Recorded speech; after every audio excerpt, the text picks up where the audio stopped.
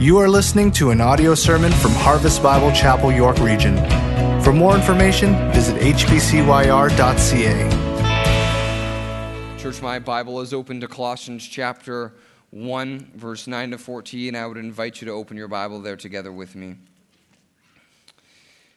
Now, reading's become a new hobby for me, new in my adult years. It was not so much a hobby for me in my youth and teen years. I liked it as a boy. I liked reading choose your own adventure novels and this series called Redwall, but when I became an angsty teen, I didn't want to read. It got really boring.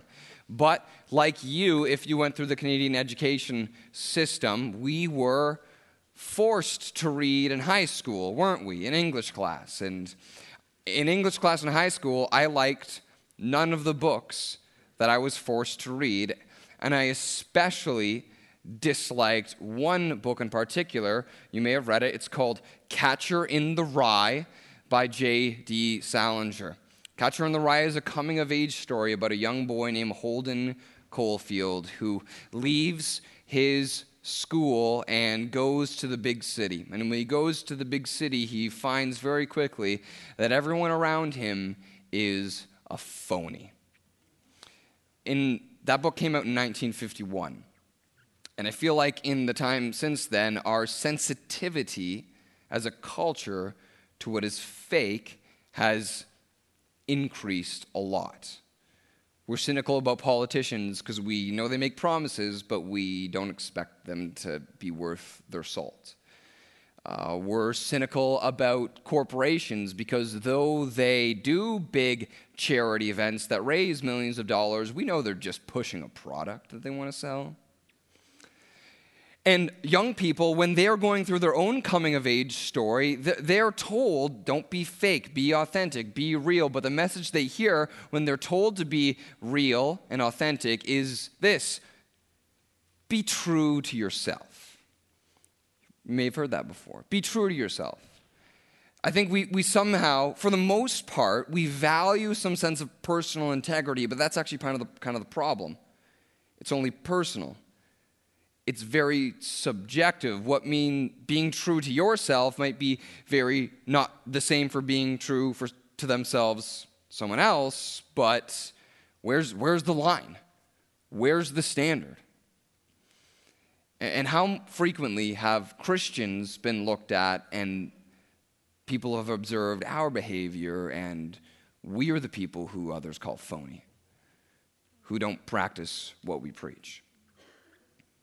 In the book of Colossians, this passage today, the Apostle Paul says he's praying for these Christians, that they would live a life that is worthy of the name of the Lord and fully pleasing to him. In short, I would say Paul wanted them to live lives that were true, but not true to themselves, true to the Lord. Friend, I hope you want to live a life that's true, that's authentic, that's not phony. And as Christians, we are called to live lives that are true to the Lord. And today, God's word is going to instruct us that if we want to live a life that is true to the Lord, it must be pursued through prayer. Paul prays for these people. We need to pray for each other and for ourselves. And from this passage, we're going to learn 5 simple prayers that we can pray so we can live lives that are true to the Lord. So as we often do to honor God in the reading of his word, let's stand together and read this passage. Colossians chapter 1, verse 9 to verse 14. This is God's word. It speaks to us today, and this is what it says.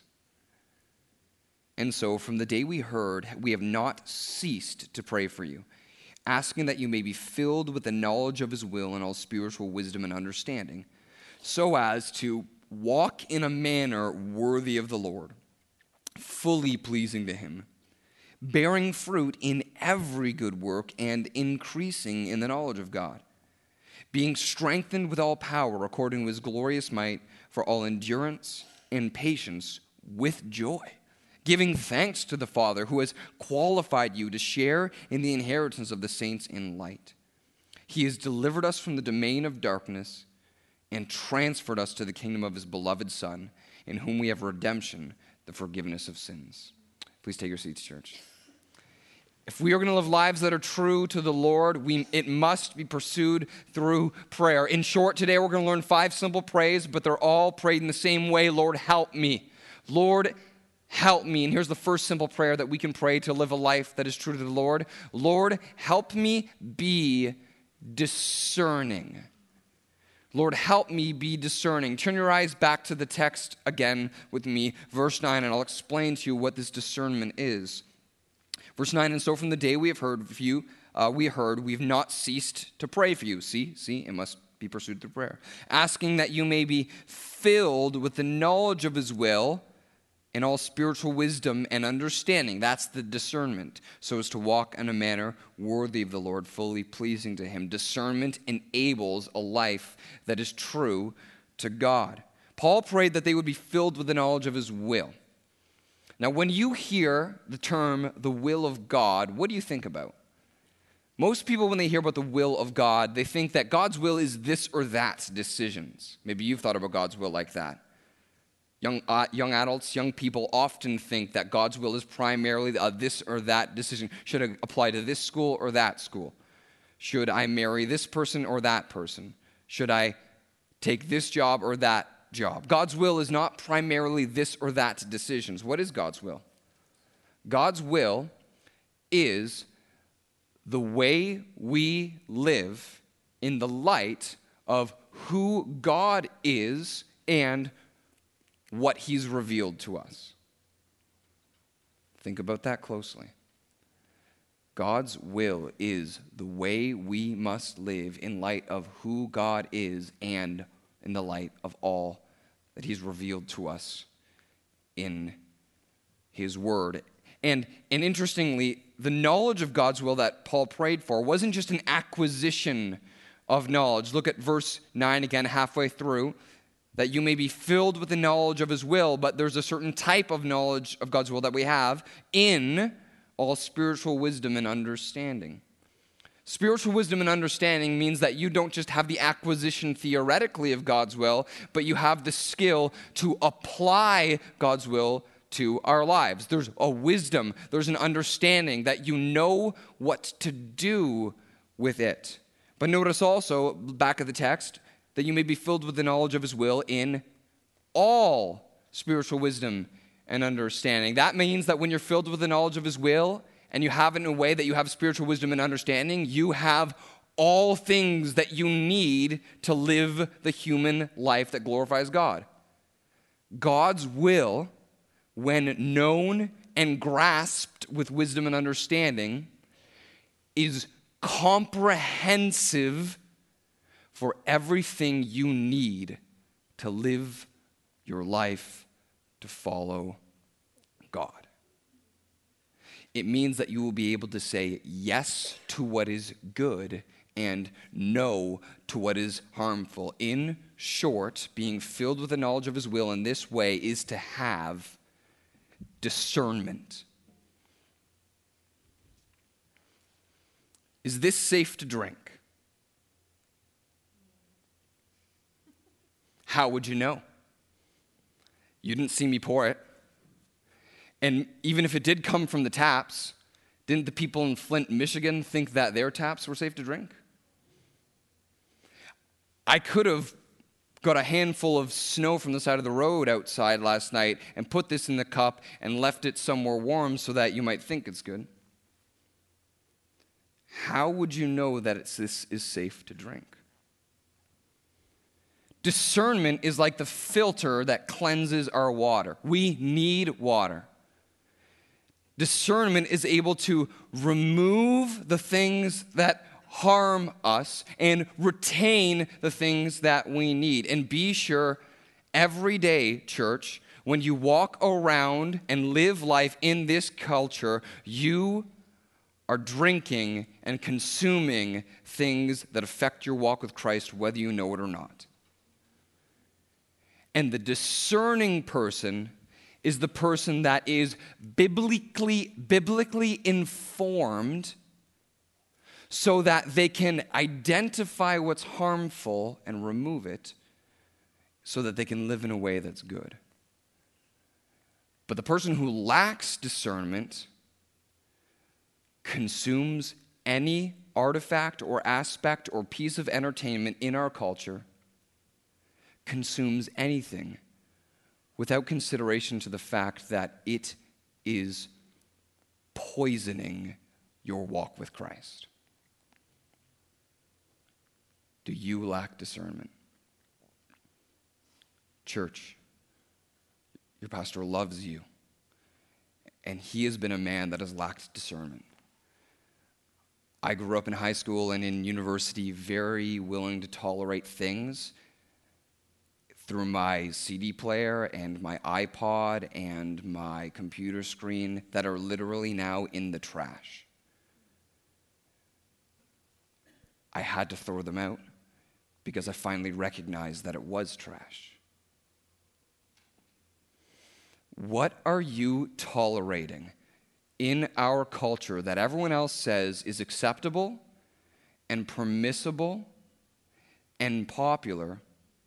What are you tolerating that to God is actually reprehensible?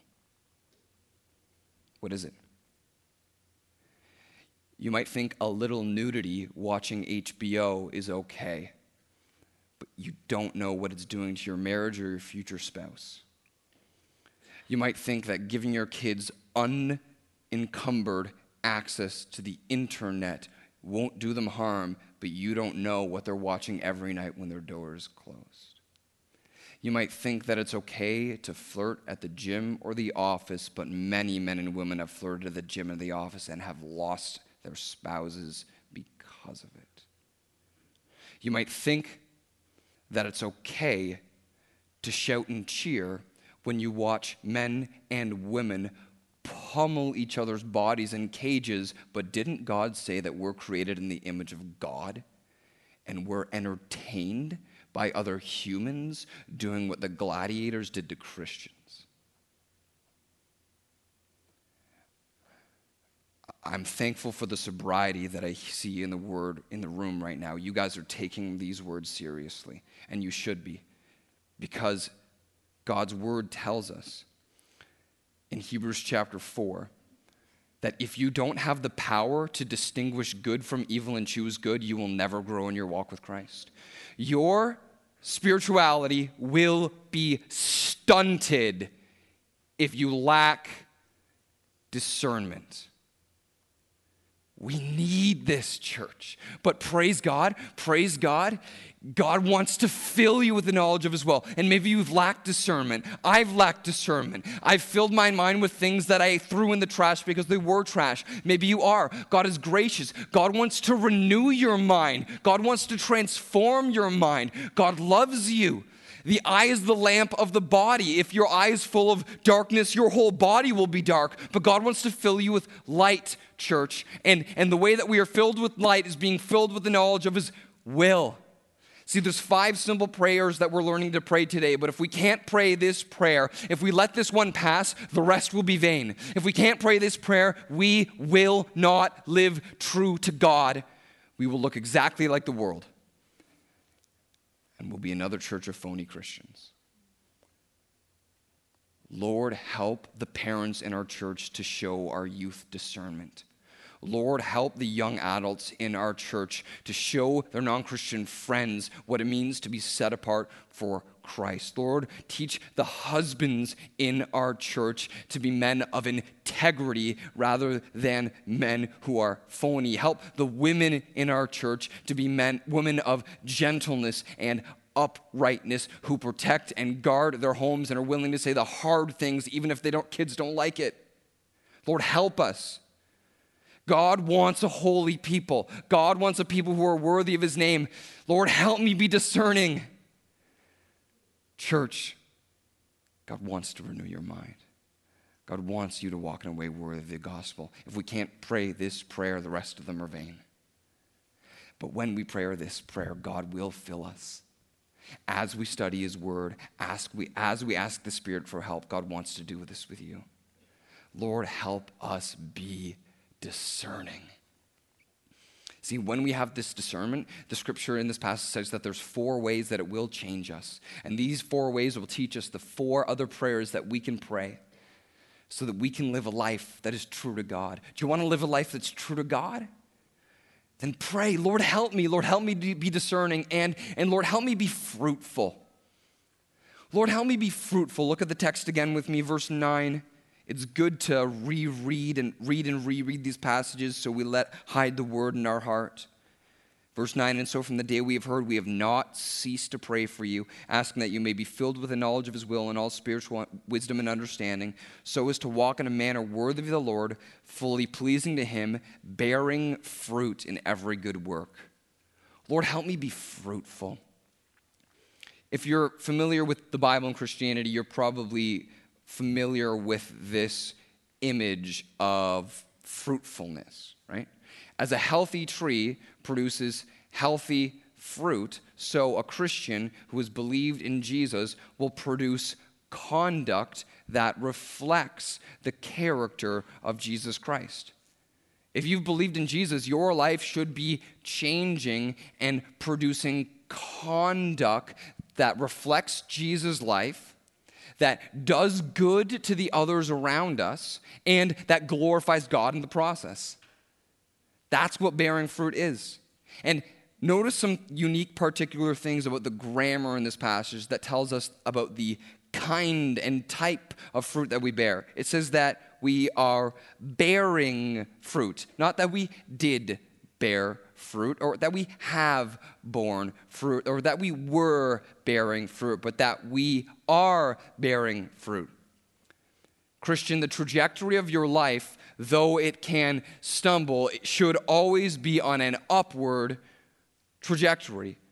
It's not that I act Christianly on Sunday, but I bear fruit after the knowledge and image of Christ every day of the week, whoever I'm around, wherever I am. Bearing fruit is ongoing. And notice it says, look at it again with me, bearing fruit in every good work. Wow. Every good work, everything I do can do good to others, glorify God, and reflect the character of Christ. Man, I want to live in a way like that. Don't you? I want to live in a way that everything I do is marked by godly productivity. That when I put my head on the pillow at the end of the day, I knew it was worth it. And then I get my head off of the pillow in the morning, I know I have a reason to get up. And this gives me confidence that when I live my life in this way that's discerning and asking God to bear fruit, this gives me confidence that my life has meaning. And you should know, Christian, that this gives God confidence that he can use you to do his work. Think of a soccer coach who has a star striker who always scores 100% of his penalty kicks. And the next time a penalty kicks up, he's not asking, who am I going to pick? I'm going to pick the star, because he gets 100% of the goals.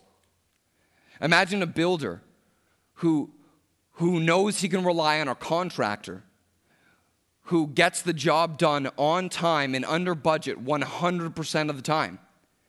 And when he has another task to do, he's not questioning who he's going to call. He's going to call the guy with the perfect record. Listen, God wants to use you, church. God wants to use holy vessels that are set apart for him and ready for every good work, as 2 Timothy or 1 Timothy chapter 2 says. God wants to use you. Do you want your life to have meaning, to have value? It can. And not just to yourself. Not living a life that's true to you, but living a life that's true to God. And that's being used by God. Lord, help me be fruitful, because I want my life to have meaning. And I want to be ready to do your work. Because at the end of the day, when we all go in a box and in the ground, only what's done for Christ is what lasts. If you want to live your life with meaning, if you want to be true to the Lord, then it must be pursued through prayer. Lord, help me be fruitful.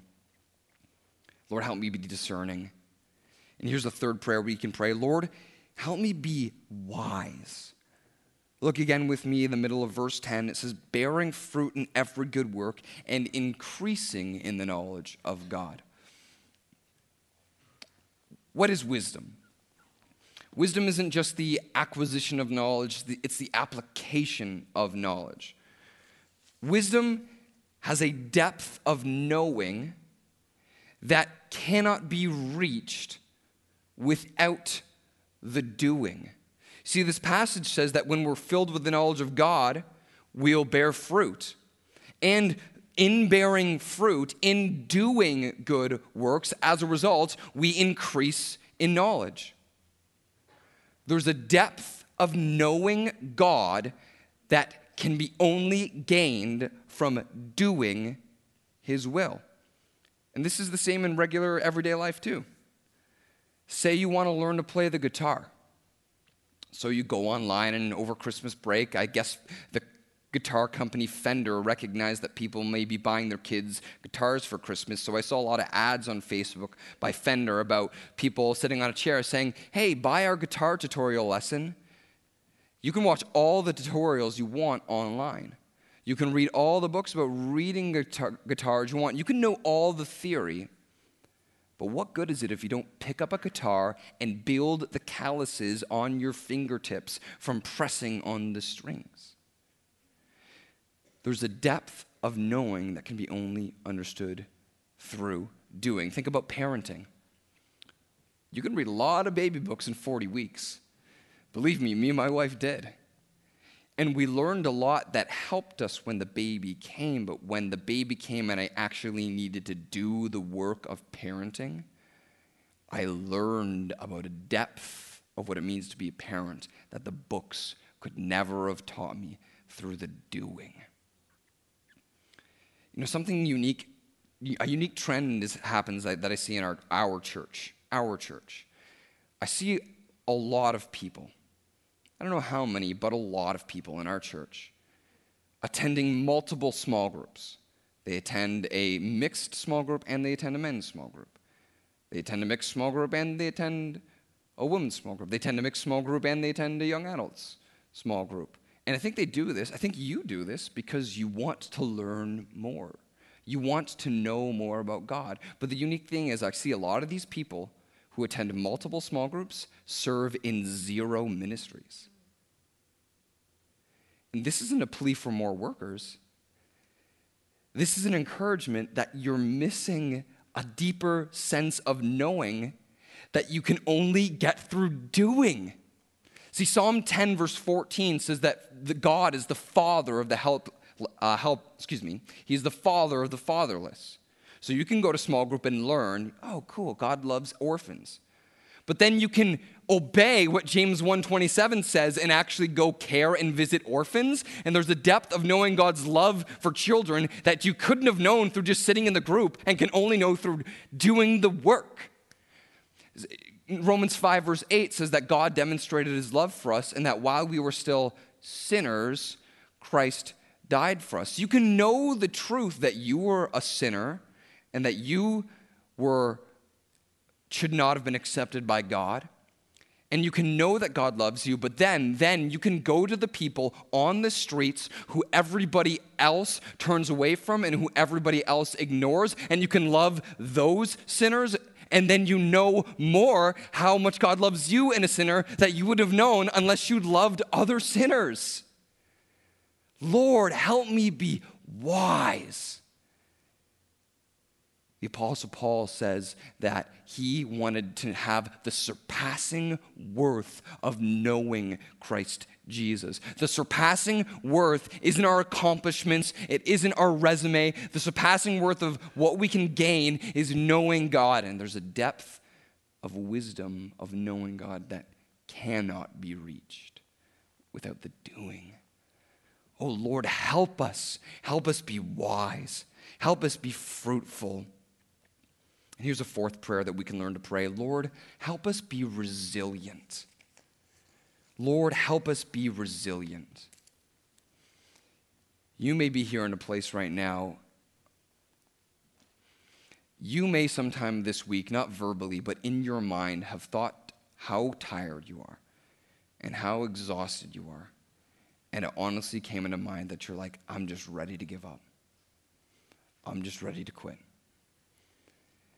I got my get out of hell free card and I'm just going to coast along, but following Jesus and picking up my cross is too hard. I can't do it. I remember 3 or 4 years ago, sitting right in a spot over there, while our former senior pastor was preaching, so exhausted, so tired. And it made it look like I was taking notes on my sermon on my phone, but I was actually on Google Maps, looking to see if there were any ministries to natives in Thunder Bay, because I thought the only solution was just leaving.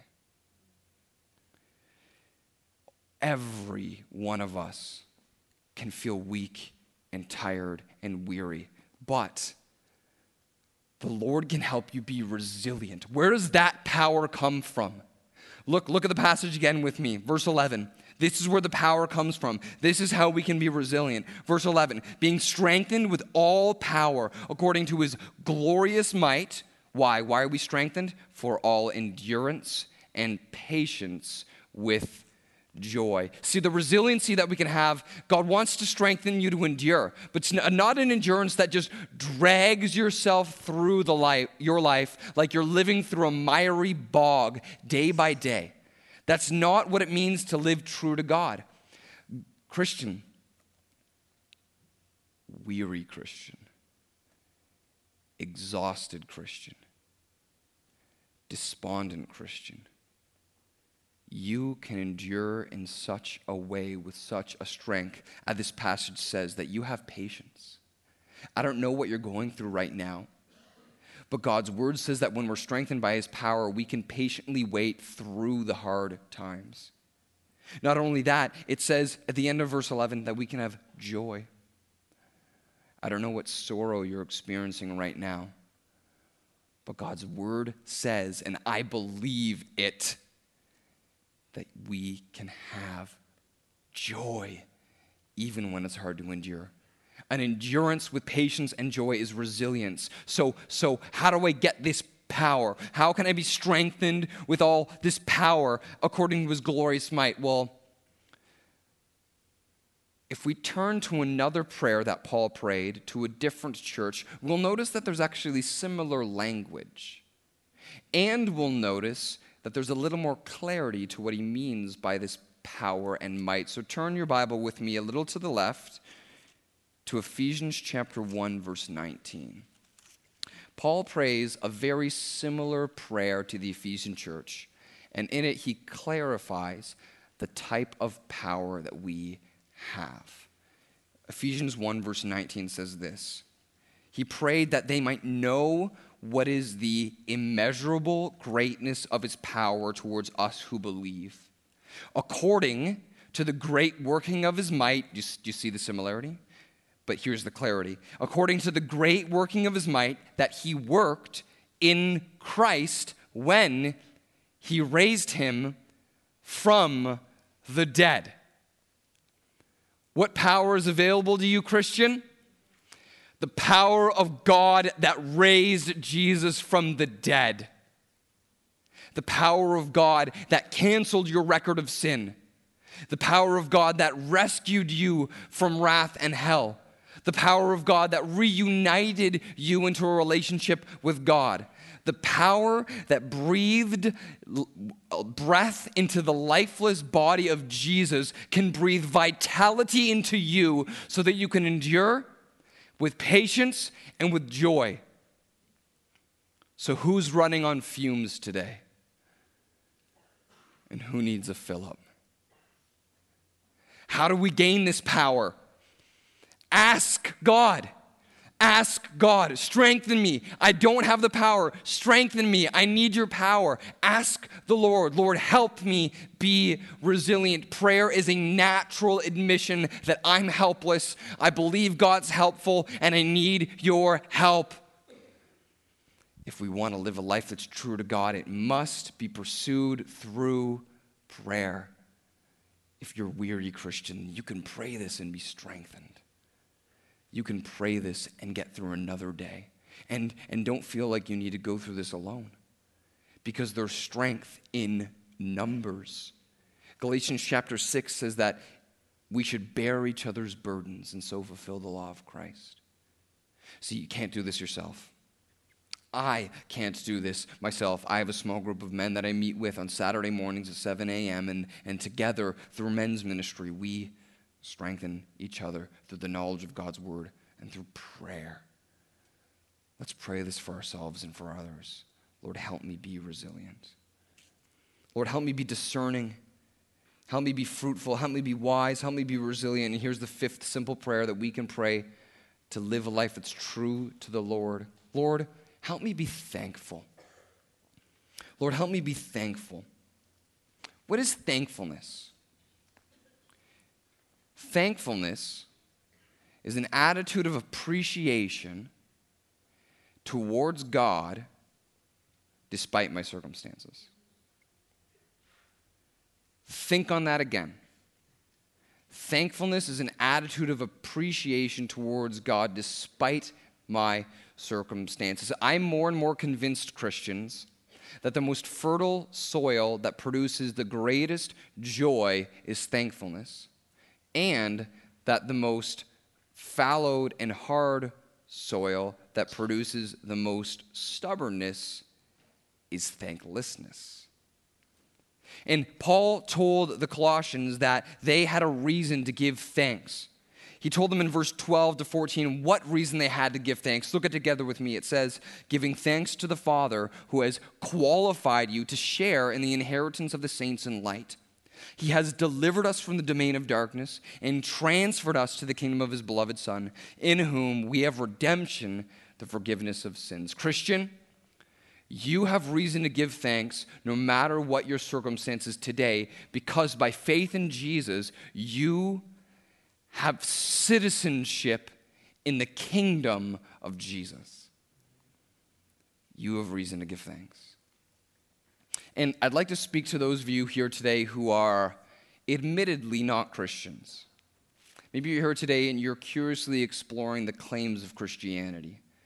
You haven't confessed Jesus Christ as Lord or believed in your heart that he rose from the dead so that you could be forgiven.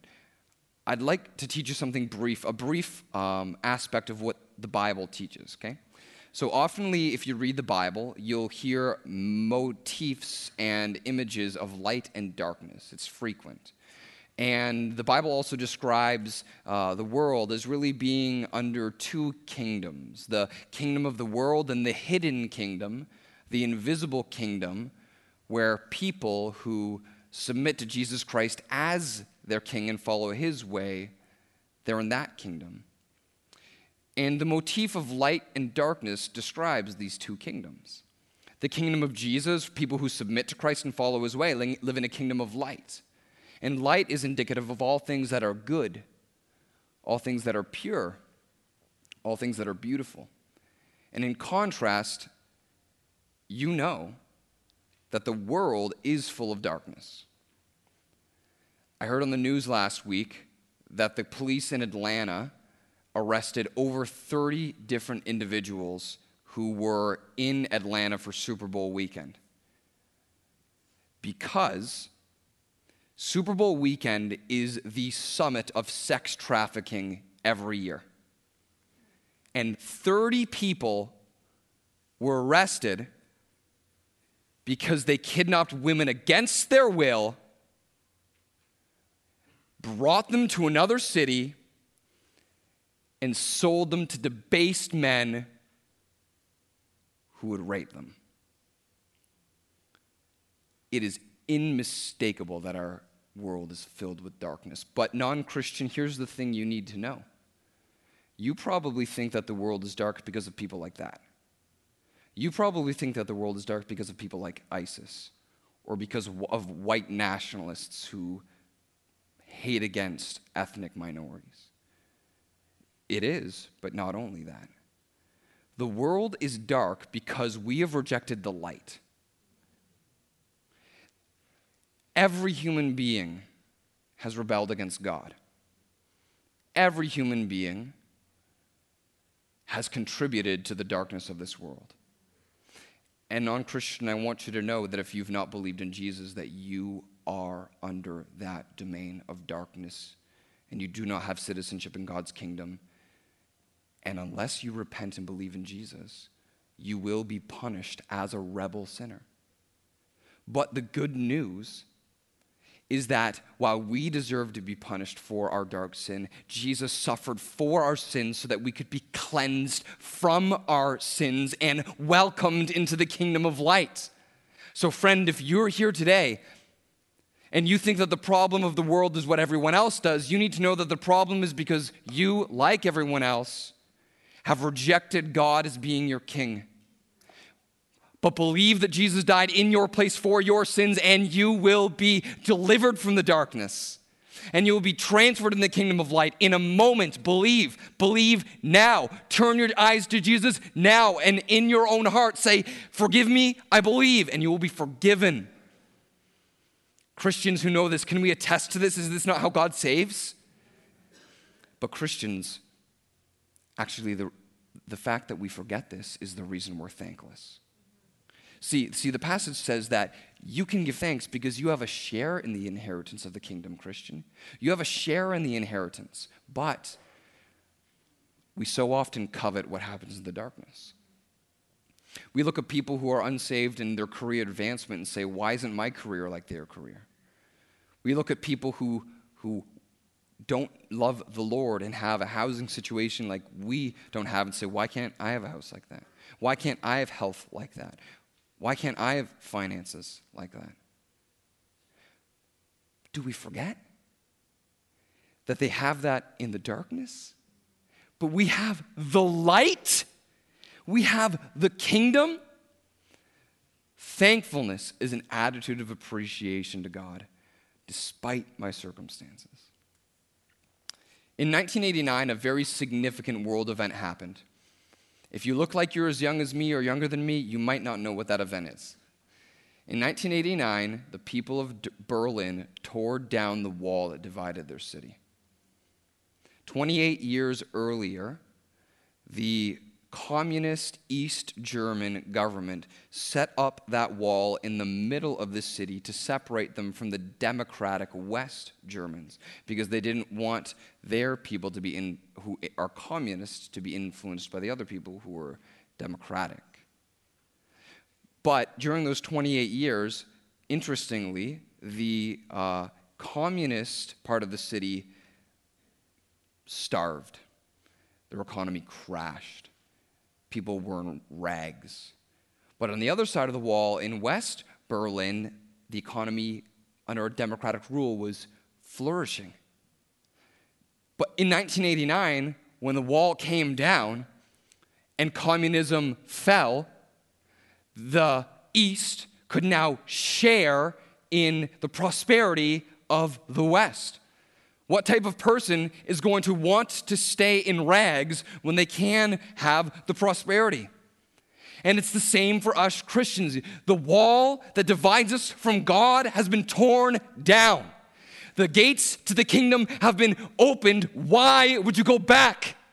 No matter what is happening in your life, you have reason to give thanks, Christian. Your health can be failing. Your kids can be walking away. You may have lost your jobs. Your relationship may not be where you want it to be right now. You have reason to give thanks because by faith in Jesus, you are a part of his kingdom. And thankfulness is God's will. If you want to live a life that is true to God, it must be pursued through prayer. Lord, help me be thankful. Lord, help me remember the kingdom. Lord, help me not to covet. If you want to live a life that's true to God, it must be pursued through prayer. When I was a preteen, up in my parents' cottage, there was a marina day where you could go and use water sports. And little preteen Jason had a little preteen figure. And the marina attendant thought that little preteen Jason still could fit in this really big adult kayak. And they didn't have any other kayaks because it was like free marina day. So I was like, whatever, I'll just take it. I didn't know any better. And he gave me this thing to wear, a utility equipment piece for the kayak called a skirt. It's not like a skirt, like I wasn't wearing that. But it's like this spandex covering that went over your legs and wrapped around the hole of the kayak so that water wouldn't splash in and sink the kayak. And my buddy and I went out into the river, and my buddy dared me. He was like, yo, you should flip your kayak. I was like, no, I'm not going to do it. He's like, you got to flip. I was like, okay, I'll do it.